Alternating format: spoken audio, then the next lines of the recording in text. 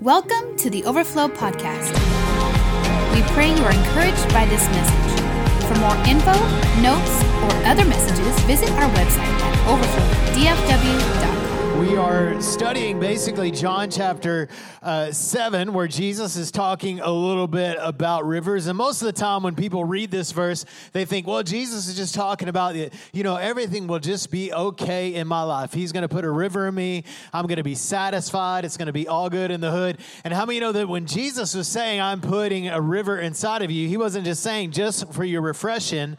Come on, it wasn't just for you to consume that river, but it was so that that river would have a place to flow from. And so the Lord, many times what we do in our life is we want refreshing to come from the outside. We want something to kind of fall on us, or we want to be able to get in and something moving and out of it. But Jesus is saying, listen, I want to put a river inside of you. I want to put a well inside of you, so it's a constant work that's moving in and through your life. And this is the way he says it in John chapter 7, verse 37. Anyone who is thirsty may come to me. Anyone, everybody say anyone. Anyone who believes in me may come and drink, for the scriptures declare rivers of living water will flow from his heart. And what we've been talking about is that when we drink of Jesus, the river takes over. And when he says that this word living water, he was speaking of the Spirit. So Jesus was talking about the Spirit. When we drink of Jesus, we now have this relationship with the Holy Spirit. And over this series, we've been kind of doing a recap, but the series has gotten kind of long, so I'm not going to recap everything today. But I do want to talk today about troubled waters. Everybody say troubled waters. How many of you have ever been through some troubled waters? Come on. How many of y'all ever been whitewater rafting? Anybody ever been whitewater rafting? Now, I signed up one time to do some whitewater rafting, right? It wasn't really whitewater rafting, though. Has anybody else experienced that? You think, oh, man, I'm going to sign up. It's going to be whitewater rafting. You go into the, kind of broken down station early in the morning, and, they give you a life vest, and sometimes they give you a helmet, and then you get in this old school bus and they take you up to the top of the hill. Anybody else ever experienced this? And you go and they're like, yeah, and on this part, there's like some rapids. Right? And then you're like, yeah, it's going to be awesome. It's going to be dangerous. Whitewater rafting. And you get out there and you get on the white waters, right? And you get on the rapids. And it's really not that glamorous. It's not that dangerous. It's not really that white. Anybody else ever been there? It's just not as cool as you thought it was going to be. It's not as, some of y'all were like, no, it was more. But most of us, we were looking for a little bit of an adventure. When we got through it, we were just a little bit disappointed. Am I the only one? And so what we learn is that on these journeys that the whole thing ain't whitewater rafting, right? Some people, they're pros and they go do that. We understand, if it was really that dangerous, then they wouldn't be in business because they would face lawsuits and all those kind of things. And so, but there are people that are professional whitewater raftings, but you've got to go, as you go through a river, there are rapids. The whole river isn't rapids, but sometimes you go through rapid waters, right? You go through waters that have been troubled. And that's how life is. Many times as we're on this river life, sometimes we go through seasons where it's a little bit more troubling than other seasons. Right? And sometimes when we're going through that season, we don't know if we're going to make it. And I want to encourage you in this today is that if you're going through a rough season, understand that it's a season, that the whole river isn't rough, but it does have rough spots. It does have rough places, but the river is not defined by the rough places. The river takes you through the rough places. So the rapids don't define the river, although there are rapids. And we talked about this last week. Sometimes we kind of treat the Holy Spirit like, he's kind of like some fairy dust, right? They just sprinkle the Holy Spirit on me and no troubles ever. No. Quite the opposite. When we start following Jesus, sometimes we find a lot of tension because of the faith that we have in our life. And so one of the things that happens as we go on this journey is that if it was just all smooth, you ever did gone down like San Marcos or something like that and did a river float where you just get on an inner tube and you kind of go down and there's no rapids. It's just not very exciting. There's not a lot of character. You just kind of chill, right? As you're kind of floating down the river. That's not very much fun, right? It's okay. It's cool and relaxing. But if you really want some adventure, then you need to have some movement. But there's more character come on, to a journey like that. And did you know that the troubles that you go through in your life, those are the things that develop your character? A lot of times we want the character without the trouble, but that just ain't the way it works. Why do bad things happen to good people? Well, that's why they're good people, because they've gone through some stuff, right? You don't wake up one day and go, I'm full of character. No, you go through some things. Those are the things that are developed in our life. The Apostle Paul teaches this in Romans chapter 5. He says, we can rejoice too when we run into problems and trials. Now, I don't really like that verse because I don't do that very well, right? Go through troubles and trials. I don't rejoice. He says, but we can rejoice because we know that they help us develop endurance. And endurance develops strength of character. And character strengthens our confident hope of salvation. And this hope will not lead to disappointment, for we know how dearly God loves us. He's not going to leave us disappointed because he has given us this Holy Spirit, the Holy Spirit, to fill our hearts with his love. And so the Apostle Paul is emphasizing here that, man, character produces in us. And if we want to have character in our life, which we all do, even if you don't want character in this life, some things are going to happen for you to decide, am I going to develop character or not? And if you don't have character, you can't have hope. I want to talk for just a few moments about some mistakes that people make when they're going through the rapids.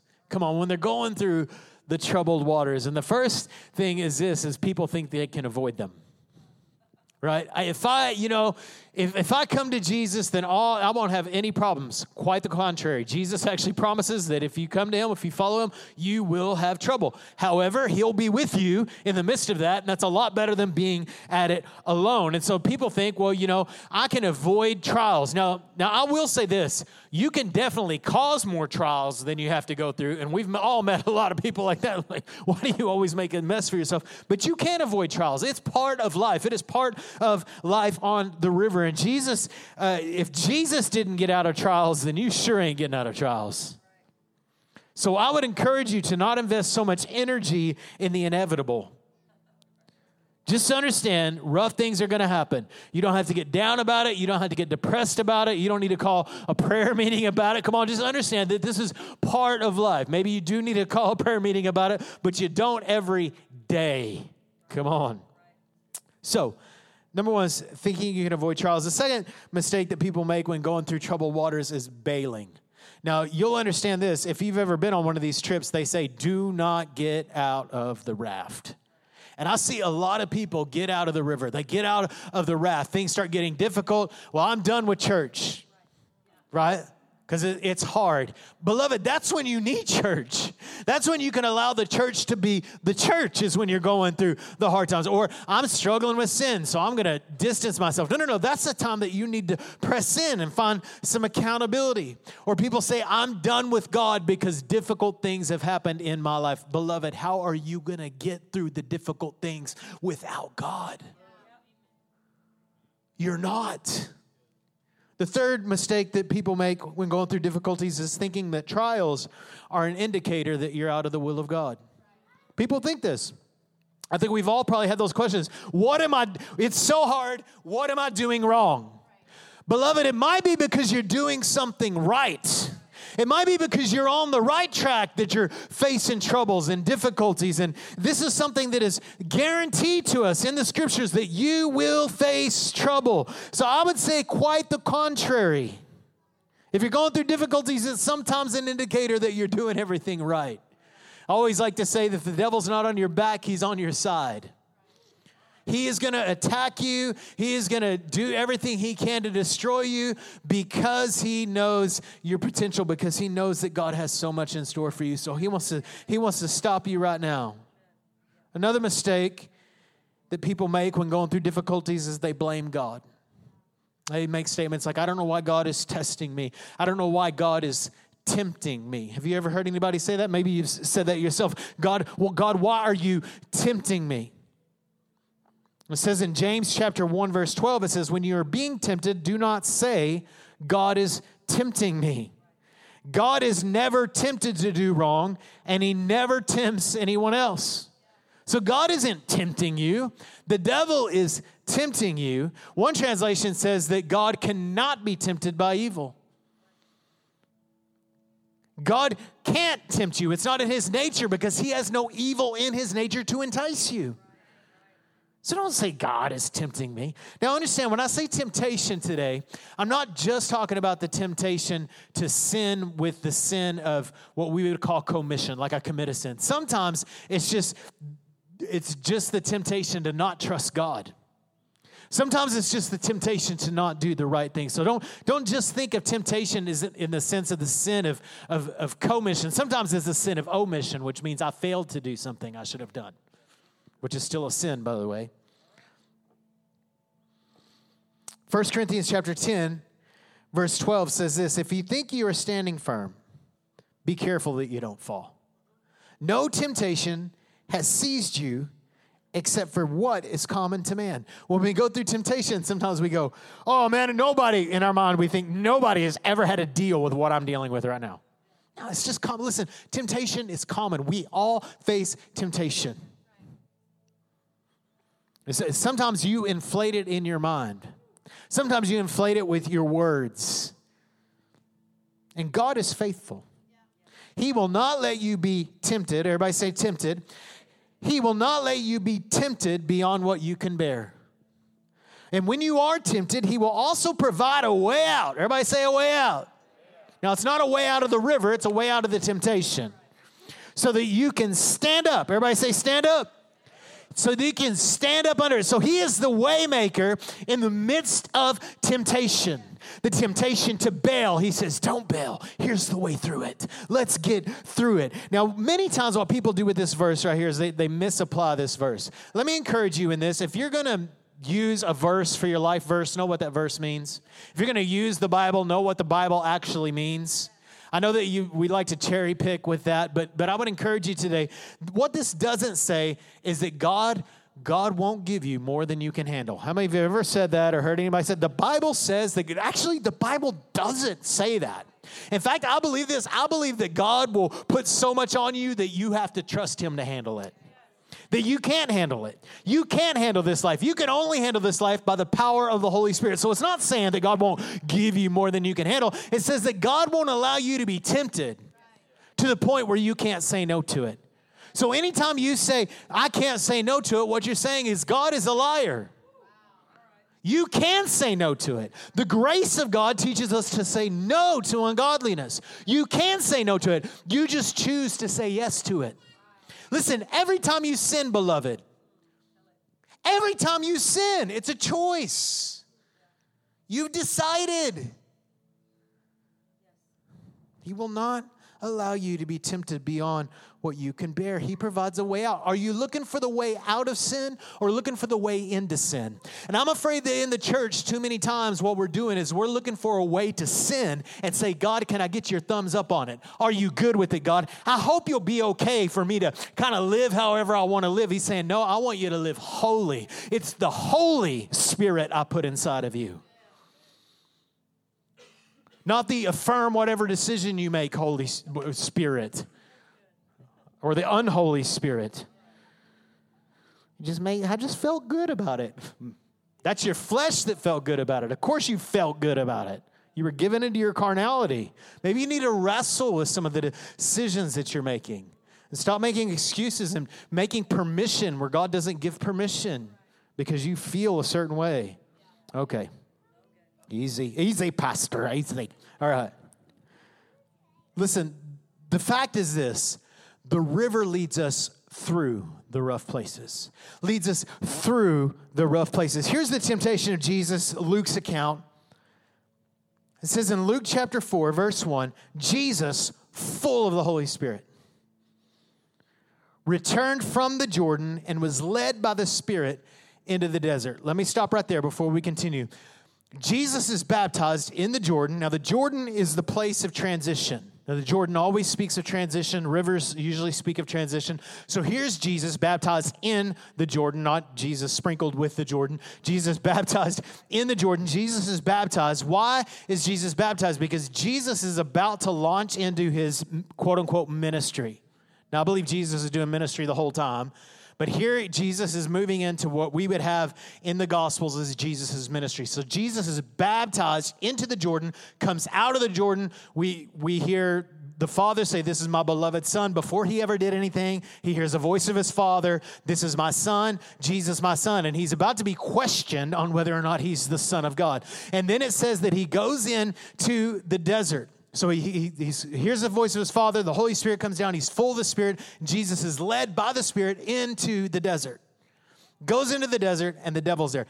Beloved, anytime there is a transition in your life, anytime that God's about to do something, God's about to move, there will always be, take my word for it, there will always be an opportunity for you to bail. There will always be a trial and a temptation. For every transition, there's always a temptation.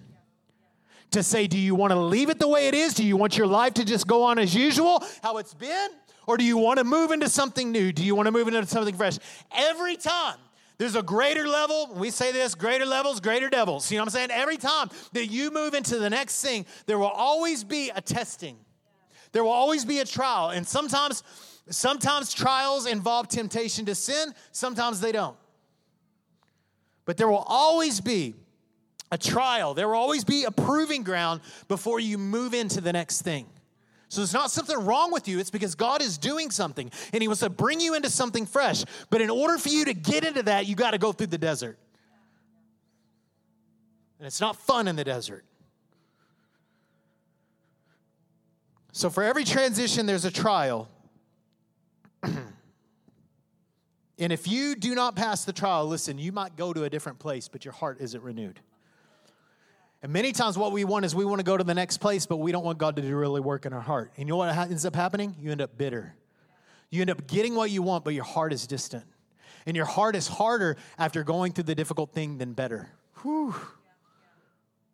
So we might have some fruit of going through a transition, but we didn't go through it. We went through a transition, but we failed the test.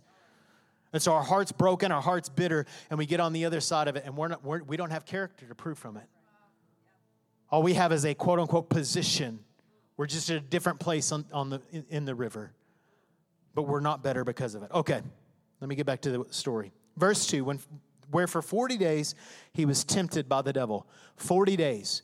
Every day the devil tempting him. He ate nothing during those days, and at the end of them he was hungry. I love how it says, and he was hungry. Thanks for communicating that, Luke. All right. The devil said to him, everybody say if you are the Son of God. Immediately after he hears his Father say, "This is my beloved Son," the devil says, if you're his beloved Son. He will always, listen, the devil will always undermine what God says. If you are the Son of God, tell these stones to become bread. Aren't you hungry, Jesus? If you're really the Son of God, why don't you get out of your fasting? This trial can be over right now. Those rocks don't look very good, do they? Wouldn't think of them as those big, lumpy Texas Roadhouse rolls, Jesus. Just turn them. Come on, you can do it. He answered, it's written. Man does not live by bread alone. The devil led him up on a high place and showed him in an instant all the kingdoms of the world. And he said, I will give you all their authority and splendor because it's been given to me. I have the rights. I'm the prince of the power of the air. At this point, he was. I mean, you know that Jesus got those keys back. He gave them to you and I. He said this, and I will give it to you, to anyone I want to. So if you worship me, it'll all be yours. And Jesus answered, it is written. It is written. Again, the second time he uses the word of God.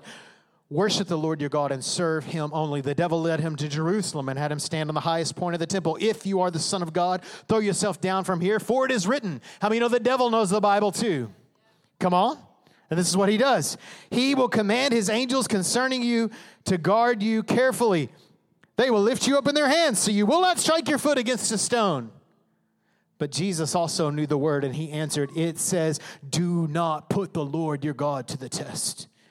And when the devil had finished all this tempting, he left him until an opportune time. Everybody say until. Until an opportune time. So the testing of his life wasn't over, but this season of testing was. I want to talk this morning about spirit-filled endurance. I know I've been talking about it already, but I want you to know that's where we're heading today. Spirit-filled endurance. Many times we think of being spirit-filled, we think of being in worship, right? It's so good. God, you're moving. Thank you. I'm spirit-filled. It's so good. I love it. Yes. But how many know that we need to have that same rejoicing, Holy Spirit-filled moment, even in the midst of testing? We're going, yes, Lord, I'm still filled with your Spirit. Even though it's hard, I'm being led by the Spirit. Most of us, when it gets difficult, we start functioning in the flesh. We lose control over our mouth. We lose control over our behavior. But God wants us to be dependent upon the Holy Spirit when we go through our difficulties. See, you can be a Spirit-filled or led as much as you go through difficulty as you are in seasons of ease. Because you're filled with the Spirit. You don't just have moments of the Spirit. Galatians chapter 5. Spirit-filled endurance. So I say, let the Holy Spirit guide your lives. Everybody say lead. Say, lead me, Holy Spirit. He's saying, let the Holy Spirit guide your lives. Then you won't be doing what the sinful nature desires. How many of you have done probably this week? I'm not going to ask for a show of hands. You've done what the spiritual, what your carnal nature has desired. You've acted in the flesh. Right? You've been undisciplined. You've disobeyed the Lord. What was that? That wasn't being Spirit-led, was it? You were being led by your carnality, your flesh. The sinful nature wants to do evil, which is just the opposite of what the Spirit wants. How many of you have done that before and you go, that's not what I wanted to do? I mean, it was, but it wasn't. I mean, I wanted to do, but it was so hard, and so I didn't. You gave in to the more dominant nature at that moment. And the Spirit gives us desires that are opposite of what the sinful nature desires. So there are desires that are carnal in nature and fleshly and of the world, and then there are desires that are spiritual. How do you know those? Fruit of the Spirit: love, joy, peace, patience, kindness, goodness, gentleness, self-control, right? This is what it looks like to function in the Spirit. Anything that's opposed to that is of the flesh. These are the works of the flesh versus the fruit of the Spirit, right? These two forces are constantly fighting each other. There is a war inside of you. And you decide who wins the war. Is it my flesh? Is it my carnal desires? Or is it the Spirit of God that dwells in me? And you decide. God doesn't decide who wins that battle. He already decided. You decide who wins that war. These two forces are constantly fighting each other so that you are not free to carry out your good intentions. And notice, it doesn't say anything really about the devil right there. The devil doesn't make you do anything. He tempts you.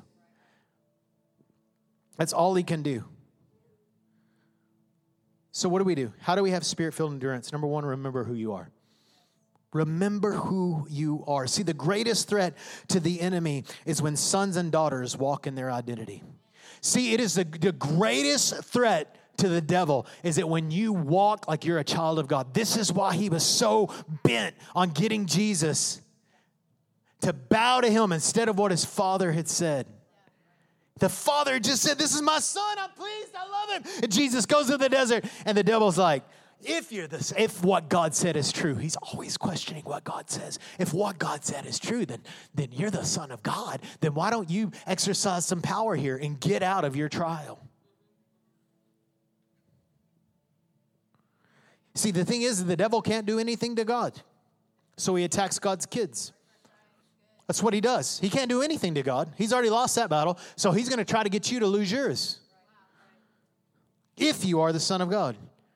See, you are a child of God with a new nature driven by the Holy Spirit. You're not driven by your flesh anymore. Every attack is to question your identity. Every question is undermining. Did God really say? Think about the Garden of Eden. Did God really say? Did God really forbid that? Well, I kind of feel like he did. I mean, he said it, and I think that's true. But hey, that looks pretty good, that avocado. I say avocado because you think it's an apple in your mind. I know. See, the test is always an identification test. Who are you? In the moment, when you're being tested, it's a test that says, who are you? Are you a child of God? Or are you independent of God? See, the test reveals that. Who are you? Are you a carnal, sinful prodigal? Or are you a blood-bought, spirit-filled, overcoming child of God? Which is it? It's not both. Which nature are you bowing to? Yielding to? Submitting to? Remember who you are. Romans 8:13, for if you live according to the sinful nature, you will die. But if by the Spirit you put to death the misdeeds of the body, you will live, because those who are led by the Spirit of God are sons of God and daughters of God, kids of God. It uses sons there because in those times, sons carried the authority. They receive the inheritance. For you did not receive a spirit that makes you a slave again to fear, but you received a spirit of sonship, just like Jesus received the spirit of sonship. And by him we cry, Abba, Father. By him we go, Daddy. It's difficult. We don't go, God, where are you? We go, God, I need you now. Abba. I'm not calling out to him in an accusing way. And I feel like that cry so many times, God, where are you, is an accusing cry that says, God, you were absent. Whereas Abba Father says, God, I know you, I just need you to be in the room. We have this thing with Uriah. And he kind of battles anxiety a little bit. And so if he's feeling anxious, he says, I need somebody. I need somebody in the room. Doesn't he say that? I need somebody to be with me. It's the cry of a child. And when we cry out to Abba Father, we're saying, Abba, I need somebody to be with me. He's like, I'm right there. I'm with you. And I've given you my spirit. And this is what it says. The Spirit himself testifies with his spirit that we are God's children. The reason why that you were given the Holy Spirit is not to have the holy nag in you going, nah, nah, nah, nah, nah, but to say, you're a child, you're a son, you're a daughter, you're mine. You can say no to that. You can say yes to this. Look what I've built you for. And by the way, he is the Holy Spirit. That's not his name, but that is his description. His name is God. But the Holy Spirit, he's not the unholy Spirit. Come on. He's not just the affirming spirit, which some people like, I just feel like. He's not the feeling spirit. He gives you feelings. He carries feelings. But he's the Holy Spirit. That's why you feel so yucky when you sin. If you don't feel yucky when you sin, maybe you need to ask God to fill you with the Holy Spirit. You should feel yucky when you sin because it doesn't belong in you. The enemy will always try to also not just undermine your sonship, he'll also try to undermine that holy part. Well, this is funny what we've done. We've made the word holiness a bad word. We've done that. The holiness movement. Well, heck yeah, I want to be in on the holiness movement. I want to be a child of God that is set apart for God. That's what it means to be holy, that I'm set apart for God, that I am reserved for his purposes. And we've made the word holy a bad word. Haven't we done that? Woo. Beloved, we need to be careful that we don't undermine the holiness of God in the pursuit of the tenderness of God and the compassion of God. He's a good father because he's holy. Holy is the most common description in all of Scripture of God's nature. Holy, the word holy, that he's set apart, that he's separate, that he's unique, that he's different. It's not a bad word. It's a good word. Holy Spirit. He's holy, holy.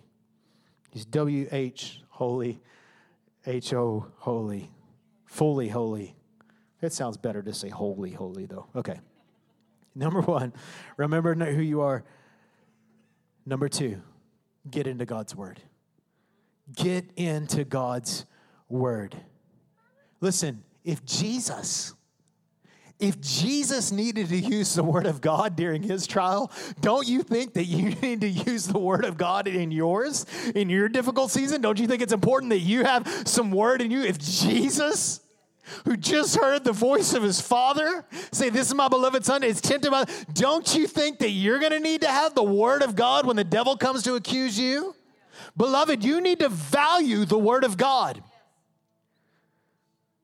What are you going to value more, your feelings, your sensitivities? Because we all know how objective that is. We need the objective word of God. And I like to say it this way, get into the word until the word gets into you. How much word as much word as it takes for you to know it.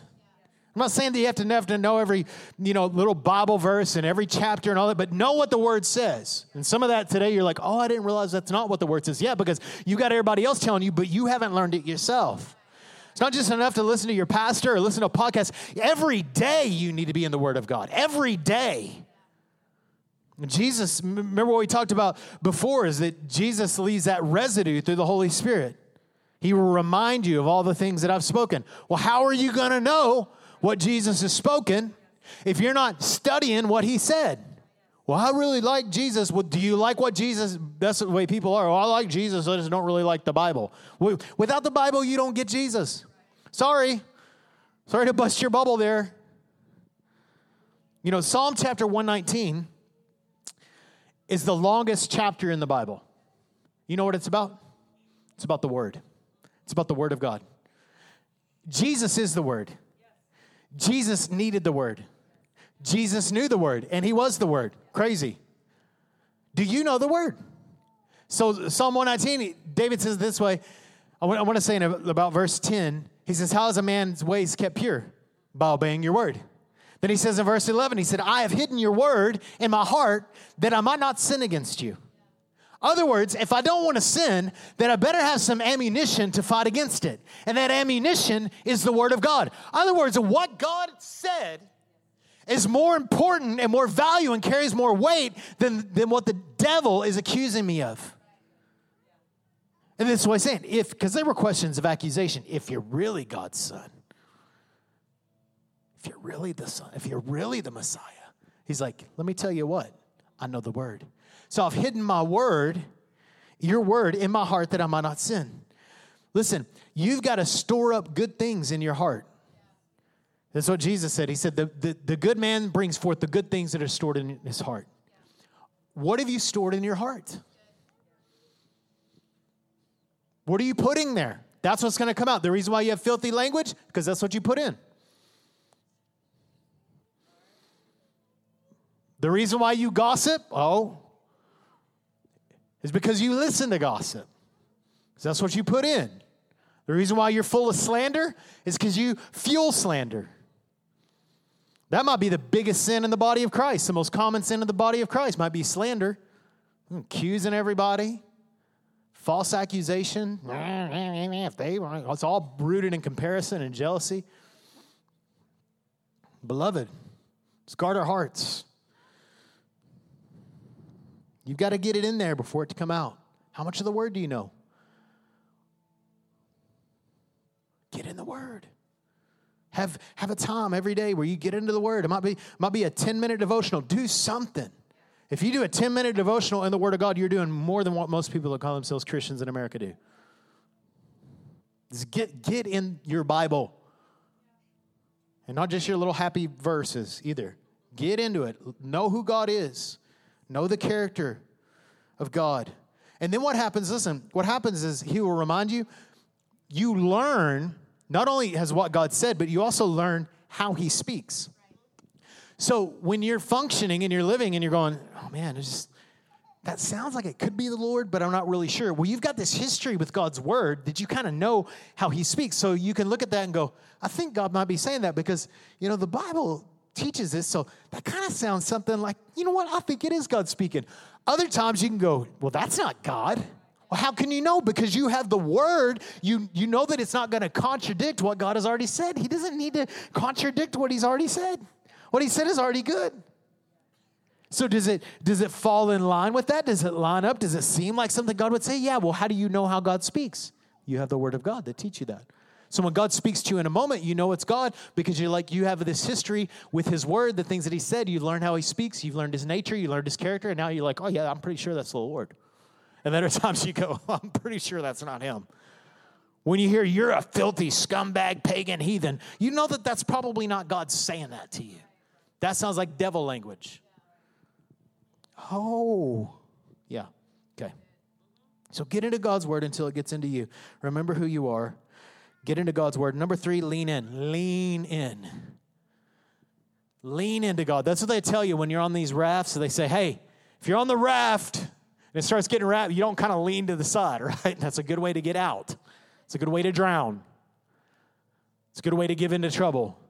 No. Lean in. Lean in. See, the greatest lessons you'll learn in the Spirit will be experiencing his leadership through the difficult seasons. When it's hard, listen, I know, man. And we're going through it and it's hard. We're like falling off the stage and stuff. We're like, it's hard and it's difficult. And we're like, it's just so hard. God, I know you're here. I know your word, but I kind of feel like, where are you, right? And you're just like, so I'm just going through it. Lord, I'm staying faithful. And then you get back on the other side of it. You've gone through the rapids and you look back and you go, wow. Look how good God was. Look where he led me right there. I mean, I could have hit that big old rock right there. Look at that. I could have avoided that. Thank you, God. And you're able to look back. And you see, what is this? This is developing history in the Spirit. You're developing that history with the Lord. And you're able to look back and you say, man, because I leaned in, because I didn't lean out, because I didn't get out, but because I leaned into him, because I trusted him, I was able to see the goodness of God. I was able to experience the goodness of God. Beloved, if you bail out now, you might not see the goodness of God. It doesn't mean he's not good. It just means that you didn't stick around long enough to see it. Isaiah chapter 43, I love this. Do not be afraid, for I've ransomed you. Other words, you're mine. I paid for you. I bought you back. I brought you from slavery. I've called you by name and you're mine. See, the whole deal with the new covenant is this. I'll be their God and they'll be my people. We belong to one another. So he's saying this. He's like, I've called you by name, you're mine. When you go through deep waters, I'll be with you.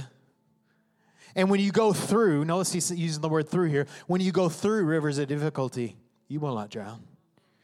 When you walk through the fire of oppression, you will not be burned up. The flames will not consume you, for I am the Lord, your God, the Holy One of Israel, your Savior. I save you. I take care of you. I'm good. Lean into me. Lean into me. Don't bail. There's a verse in James chapter 4, verse 7. It's powerful. It's a good one for you to memorize. It says this, submit to God. Resist the devil, and he will flee from you. This is what we see with Jesus. He was submitted to God by the Holy Spirit, to the Word of God, through his difficulty. He resisted the devil, and the devil fled. Remember, it says that he left for a more opportune time. Doesn't mean that he wasn't ever going to be tested again, because he was. But he had to leave for an opportune time. Why? Because Jesus submitted himself to the Father. He resisted the devil. Some of us